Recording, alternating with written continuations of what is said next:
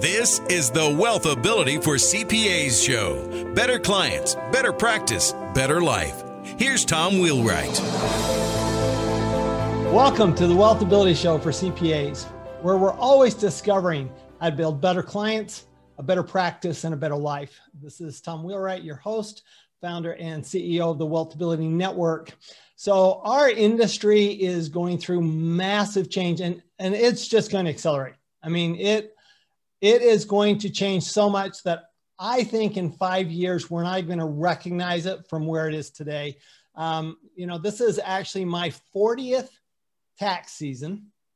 I counted. I had a calculator, so I can count that high. And it's 40 years ago, we were preparing tax returns. Yeah, we were doing them by hand. Okay. And shortly afterwards, we had Computax and some computers and so forth. But what we're going to see in the future, in the next few years, the changes we're going to see, I think, are much more dramatic, frankly, than we've seen in the last 40 years. Not so much to tax law and tax policy as much as to the technology and how we actually service our clients. So the question is, how do you deal with that? I mean, when we don't know what we don't know, how do you deal with things you don't know? And how do you handle that kind of change when you don't even know what the change is, or you have no idea how to handle the change? What do you do? So we have an expert here, and I love Dave Jennings here, and I love the title of his book, The Pit of Success. I love that. So many people, I think, can relate to that. He says how leaders adapt. The Pit of Success, how leaders adapt, succeed, and repeat. So Dave, welcome so much to our show. And if you would just give us a little bit of your background and what you're doing. Great. Thanks for having me today. So I'm a leadership and change guy. I work with all sizes of companies, everything from startups to Fortune 500s. My research is in change resilience. I look at how people go through change. And my particular interest is, how does a leader continually grow through change, whether that's a changing market or whether that is themselves needing to step up as a leader and change the way they lead. So I live and breathe all about change. Well, I think you're the right guy for the right time, and certainly for this profession. So we're a profession of A students, right? I mean, basically, we like being right. We like accuracy. We like certainty as a general rule. And so when we see really a technology just rapidly changing our profession, I mean, I believe within 5 years, most tax returns will not require manual input at all. Okay, I think that financial statements will be done through blockchain technology primarily. I believe that there are that massive changes. And so things that we're doing today, we won't be doing in 5 years. The question is, okay, so how do you even begin to adapt to change that is that fast? So I think the key thing is to realize that even fast change has steps in it. All right. It's not like, yes, it's going fast, but as one of my strategy colleagues, Rita McGrath, talks about, she says that things happen very slowly and then very fast. And so right now, all those things that are creating the fast change are right in front of you. I mean, you mentioned some that are like, there's the awareness. So I think part of it is to start having a broader mindset of, what do I need to be looking for? What are the little dots that I see? There are patterns emerging right now. There are things that are very quiet, and they may not be, used by a lot of people, but they're starting to come out, and you just start going, what do I see? And become better at seeing and noting it, because a lot of it, you'll see it, but it's like, it goes past you. And so to think about, all right, what have I seen with my clients? And like, what have they been complaining about? What have they been asking for? Just little changes. And rather than discounting, like, it's really easy to say, well, what's the matter with them? Why are they saying that to me? Don't they know that I know? Instead of saying that, it's like, I wonder what that means. It may not be right, but I wonder what it means. And you're looking for patterns, and you just want to start even noting those. One thing I do with folks when we're together or on a Zoom call is I ask them to share their hunches. Just share your hunches. And this would be, I guess, low-level tech. Like in strategy, there's all kinds of tools you can use to evaluate markets and, where you should go. But you get a group of smart people like yourself all in the room and you say, hey, what's your hunch? Well, I think it's going this way. You just had your hunches about blockchain and other things. Get 10 colleagues together. What are their hunches? There are patterns right there in front of you. So it's not happening as fast as you think until it happens. So it's kind of like the overnight success after the 25-year overnight success, right? It is. So I hear a couple of things. So you talk about patterns, and that's a key word for me, because we actually look at patterns in the tax law. We look at financial patterns. And that really is a lot of what we do, because I always tell people your bookkeeper is the person who creates accurate information. That's their job. But your accountant's job is to actually analyze the information. So analysis, to me, a lot is about identifying the patterns. And one of the things I'm hearing you say is that getting together with peers, like we have a network, right? I mean, we get together every month, and getting together with a network of your peers and looking for those patterns. That's one way to identify the patterns. Am I on the right track there? Absolutely. And you might call it really inexpensive research. You can do lots of things that require a lot of time, but you have so many data points. All of you already are seeing things. So rather than having to do some kind of deep research, you've got research bubbling out. It's right there for you. Well, that's a good point. I mean, there's not a single CPA with less than 200 or 300 clients that they're dealing with on a regular basis. So you look at, and they're all business owners, right? So there's things going on with each of those business owners. I've always said that CPAs are way underutilized. And that's our fault. Okay. I don't blame anybody, the market, for that. That's us. That we don't utilize ourselves. We've seen so much, and we have so many clients that have so much experience. To not draw on that experience and to not learn from that, I think is frankly a crime. Right. And like, if I was encouraging people how to learn from that, I would have some kind of notebook. I don't know if journal is the right word, but I would have a place where I just kind of record, thought they asked for X, because individually, these data points don't mean a thing. But it's like, as you see them and hear them again, and you're like, oh, I heard that 6 months ago. Oh, I'm hearing it more often now. In fact, years ago, back before I was helping Microsoft go through a major org change with the internet becoming a big deal. Hard to imagine now, but we were helping people back then, and we were explaining, how the cloud is going to become important, and it was all these little points that we could just see happening. Then all of a sudden, boom, it's the way it is. Well, that's a very practical. I like your practical approach there, where we can actually just almost keep a journal, and just keep down those data points. And what we'll see is, I presume, I believe this, is that patterns will emerge. All we have to do is connect the dots. Once we've got all that data in front of us, now we can sit down and connect the dots. Well, we're actually, we're taught to do that, right? We're taught to analyze financial statements. We're taught to analyze tax returns. So to me, it's a natural, it should be a natural skill set to be able to pull up all those data points and then look for the pattern. So I love that practical approach to that. What else? I mean, so what else is in your bag of tricks? So one thing that I teach clients about a lot is the idea of an old story and a new story. And right now, everybody has within them an old story or an existing story about what life is.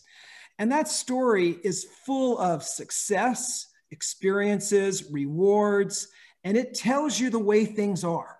And so right now, about everybody's practice right now, they have a story. They have a story about what success is, about what failure is, about what they should or shouldn't do. They have all this story. And it creates a very big, heavy mass that you're attracted to. And it's not a bad thing. It's who you are. So you've got this old story. Now comes along an idea. And so you're thinking about, hey, maybe I should go here. And you have this, what I call the new story. And you look at the new story and you're like, no, I should go there. And then the most natural thing to do is actually go back and do the old story. Even though you look up at the new story and you go, I should go there, your brain keeps you doing what you know. And so it's not like you keep doing what you know because you're stupid or you're just in your comfort zone. I mean, you could argue those, but the fact is your brain is wired to do what it already knows how to do. So even though you look up and you see that new idea and you're thinking, yeah, I should try that. I heard something on your podcast, I should try. And even though you want to, you're going to want to come back. So what we have to do is make the new story heavier. All right. How do you do that? Yeah, exactly. How do you do that? Well, one, we want to research it, like even those hunches. I need more data on that. You want to be able to talk with people who've tried it. You want to maybe try some experiments with it. Maybe I can't invest all the way in something new for my company. My funds aren't there right now, but what's the smallest thing I could do? You do small experiments. Bring in people, talk with people who've done it and succeeded and failed and find out how they got there. And figure out something you're going to stop doing. You cannot make room for the new without stopping something in the old. You just got to look at it and go, all right, I know it's right. I know I need to stop and just maybe you need help. But new stories don't happen until we invest in them. Part of that could be time and literally, getting real pragmatic. Maybe I need to start investing 2 hours a week. And it could be a bigger or smaller number where it is my future time. 2 hours a week, let's say it's Monday afternoon, I think about the future. And you create a space where you're going to go, what would I do? And you look at options, you look at what you would do. The challenge with that recommendation is everybody who's listening to this is too busy to find time. I can guarantee you, you don't have time. And because you don't have time, that's why the changes can take you by surprise because you haven't had any space for them. So I really push starting, if you want to make that new story possible, you got to create space for that new story. And whether that's an hour a week, 2 hours a week, I know some leaders I work with, they set aside like a day a month where they work on other things and they maybe bring other people into the conversation. Create space for it. That's the way you do it. I like that. My mornings are actually set aside for that. So okay. I totally get it. We actually, in our leadership team, we have what we call clarity breaks, where we just have to take half an hour, and just, okay, what's going on? And just think basically. So my question for you though is, let's go back to your success. Cause I like this idea of the pit of success. Okay. So success, to me, sometimes our success is what holds us back. Okay. Yes. We have in our company, Wealthability, we have a set of 4 values, and the 4th value is break it. And when we first put that out, you wouldn't believe just oh my heavens, what are you talking about? Because, the old adage is if it ain't broke, don't fix it. Right. And our actually adage is if it ain't broke, break it and then fix it. Okay. Because you'll make it better. Right. But how do we pull ourselves away from that success that is basically holding us back from far greater successes? So there's no magic wand. I want to backtrack on that a little and go to with some of the research that came out of Harvard by Clayton Christensen. And he wrote a famous book and a famous concept called the Innovator's Dilemma.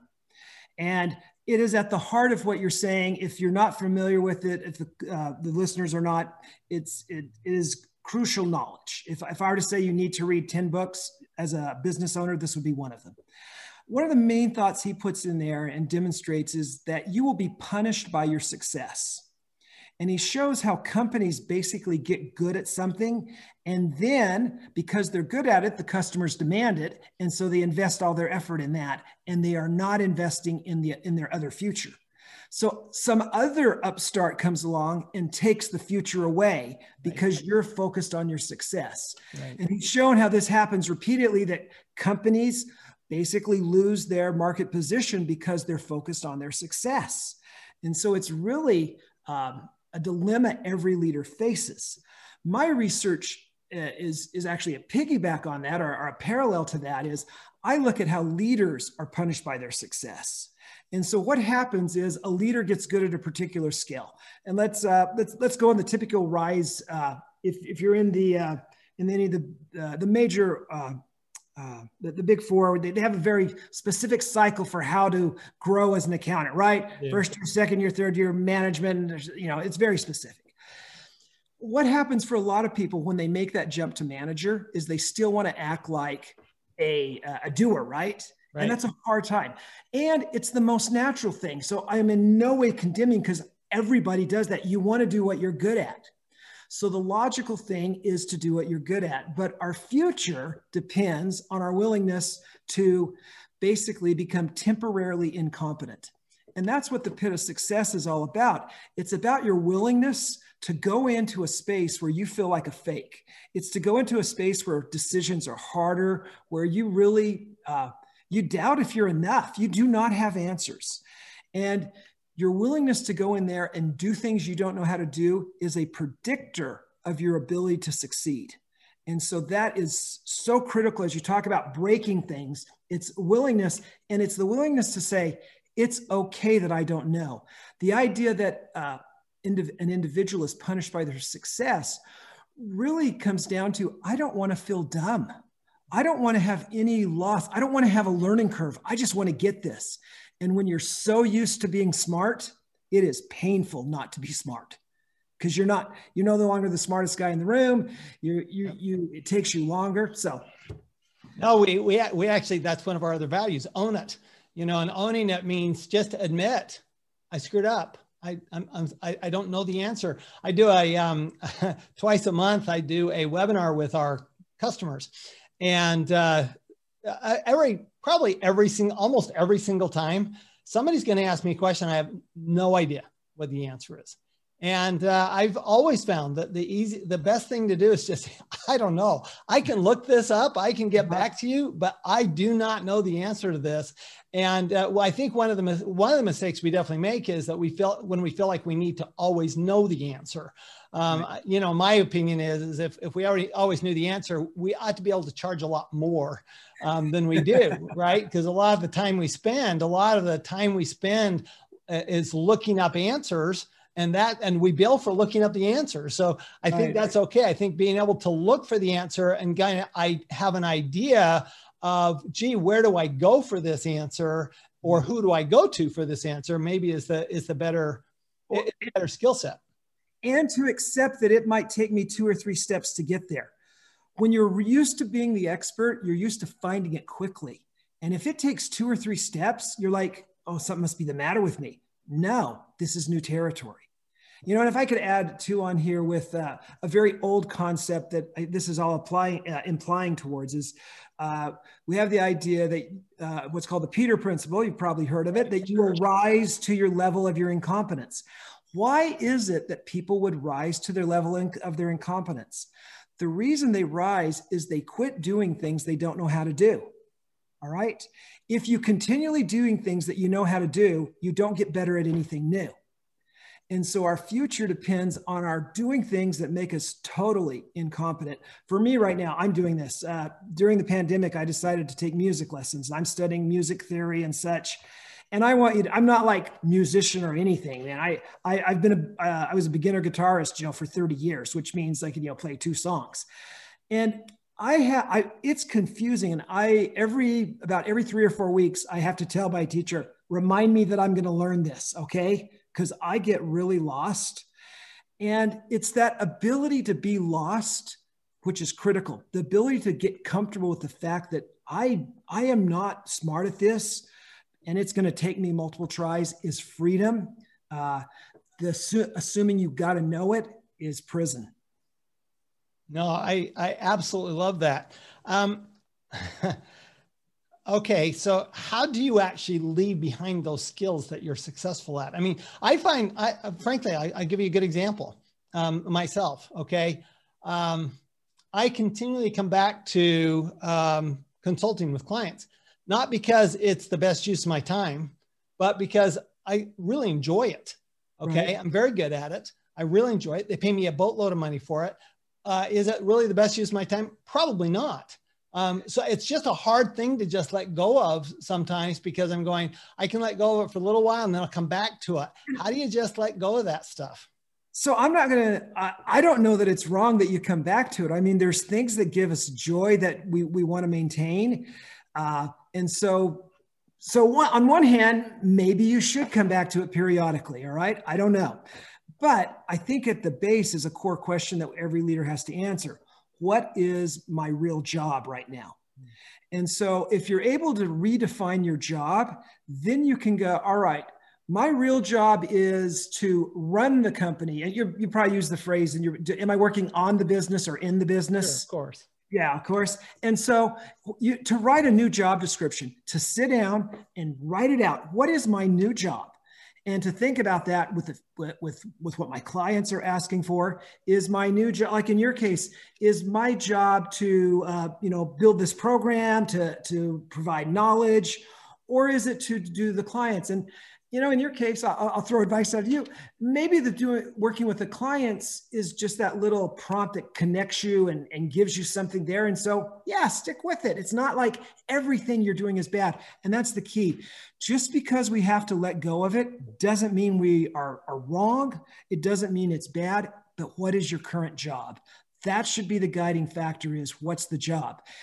In your case, since you're my one-person sample size here, if you were not getting your other job done, then you maybe want to have a talk with your advisors about, is this the right thing to do? But you're getting your other job done, you're having fun. So it's interesting to bring this up, because I actually only do this twice a year. So, I used to do it all the time, right? But I was able to pull out of that. But what I found out was when I pulled completely out of it, I lost touch with the customer. And what I found is that if I can have that touch with the customer at least a couple of times a year, then it generates new ideas for the rest of the job. But I love this idea that, look, maybe it's okay to do it, come back to it once in a while, but don't let it be your main focus anymore because you've got a new job.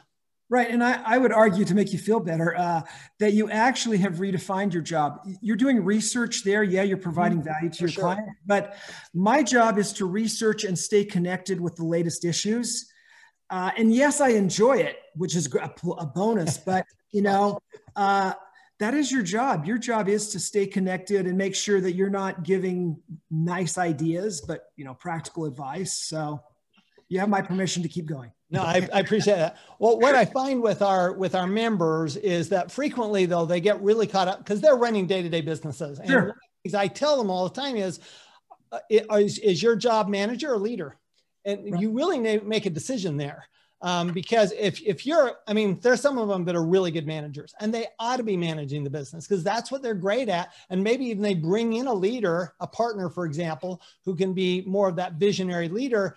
But I also find that a lot of them are really visionaries. I'm fortunate to work with a lot of really entrepreneurs who happen to be CPAs, but they get caught up because things have to be done, right? And so they don't want to let their clients down. They don't want to let their staff down.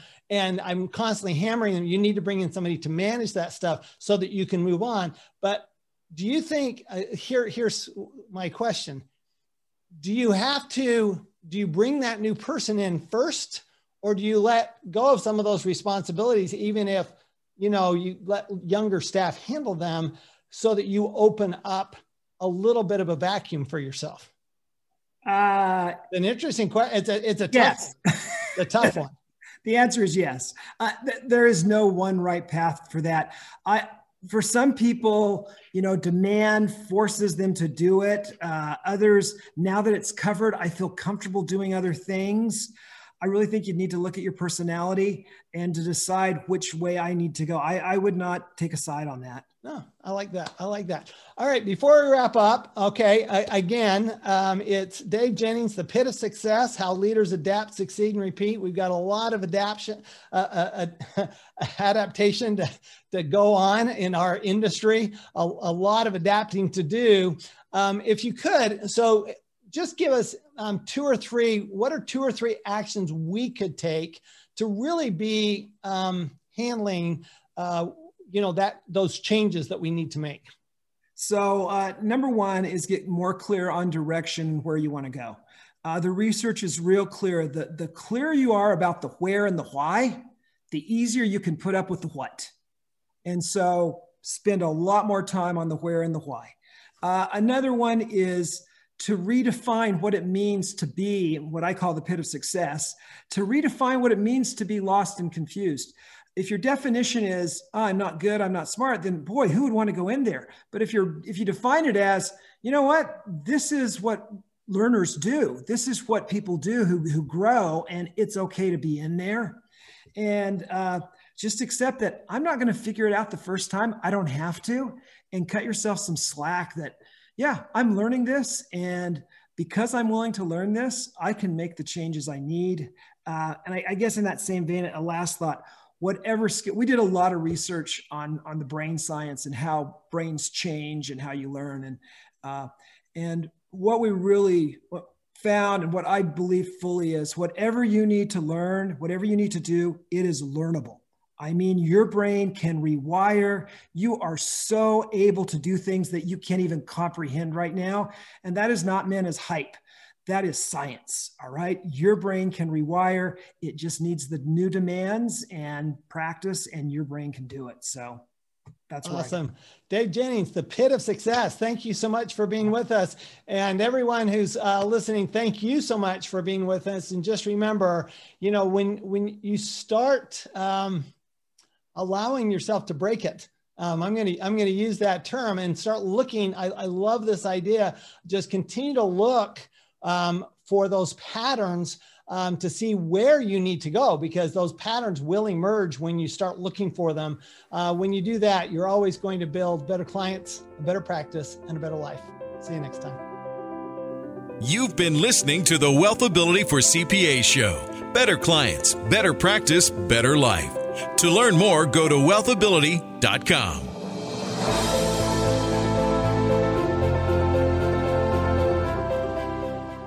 This podcast is a part of the C-Suite Radio Network. For more top business podcasts, visit c-suiteradio.com.